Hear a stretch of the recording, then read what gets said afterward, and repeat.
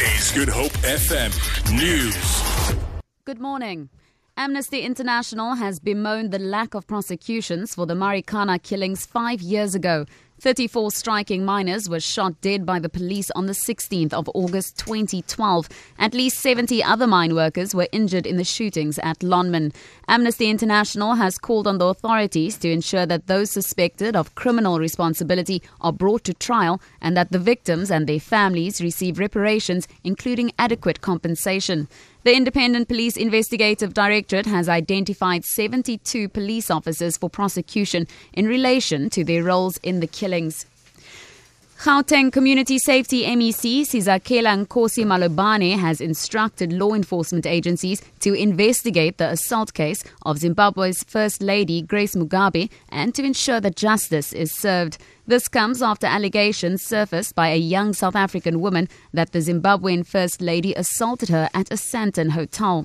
It's understood that she attacked the woman after finding her with her 2 sons. The woman apparently suffered head injuries and bruises on her upper body. A case of assault has since been opened with police. Nkosi Malobane says such actions are unacceptable.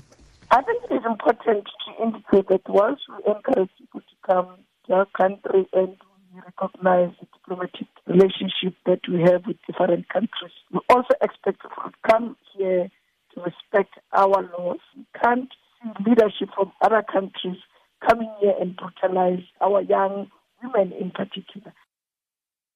Police in Cape Town say they are investigating a case of murder after a 52-year-old woman was found dead in her home at Pringle Bay in the Overberg yesterday. Police spokesperson Andre Trout says the cause of death seems to be suffocation. He says no one has been arrested as yet. For the first time this year, the city of Cape Town has finalized its funding for minstrel and Malay choirs months in advance. The city has allocated 6.1 million rand in funding support to the minstrel celebrations this coming festive season. 4.1 million will be transferred to 6 associations, while the rest will be provided for in support services. The Kaapse Klopse Carnival Association will receive the bulk of the funding. City spokesperson Zara Nicholson. It's also the first year that the city has finalized the allocation of funding months ahead of the minstrel and choral choir events. This will empower associations to plan better, to seek additional funding, and to grow more sustainable events in the future. To end this bulletin, the City of Cape Town says water consumption in the city is still alarmingly high. In an effort to help reduce consumption, the city has suggested various water-saving methods that residents can try at home.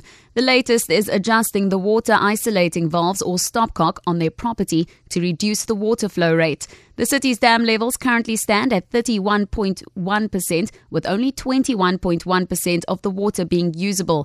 Mayoral Committee member for Water Xanthia Limburg says the city will announce further details on their water resilience plan on Thursday. For Good Hope FM News, I'm Tamara Snow.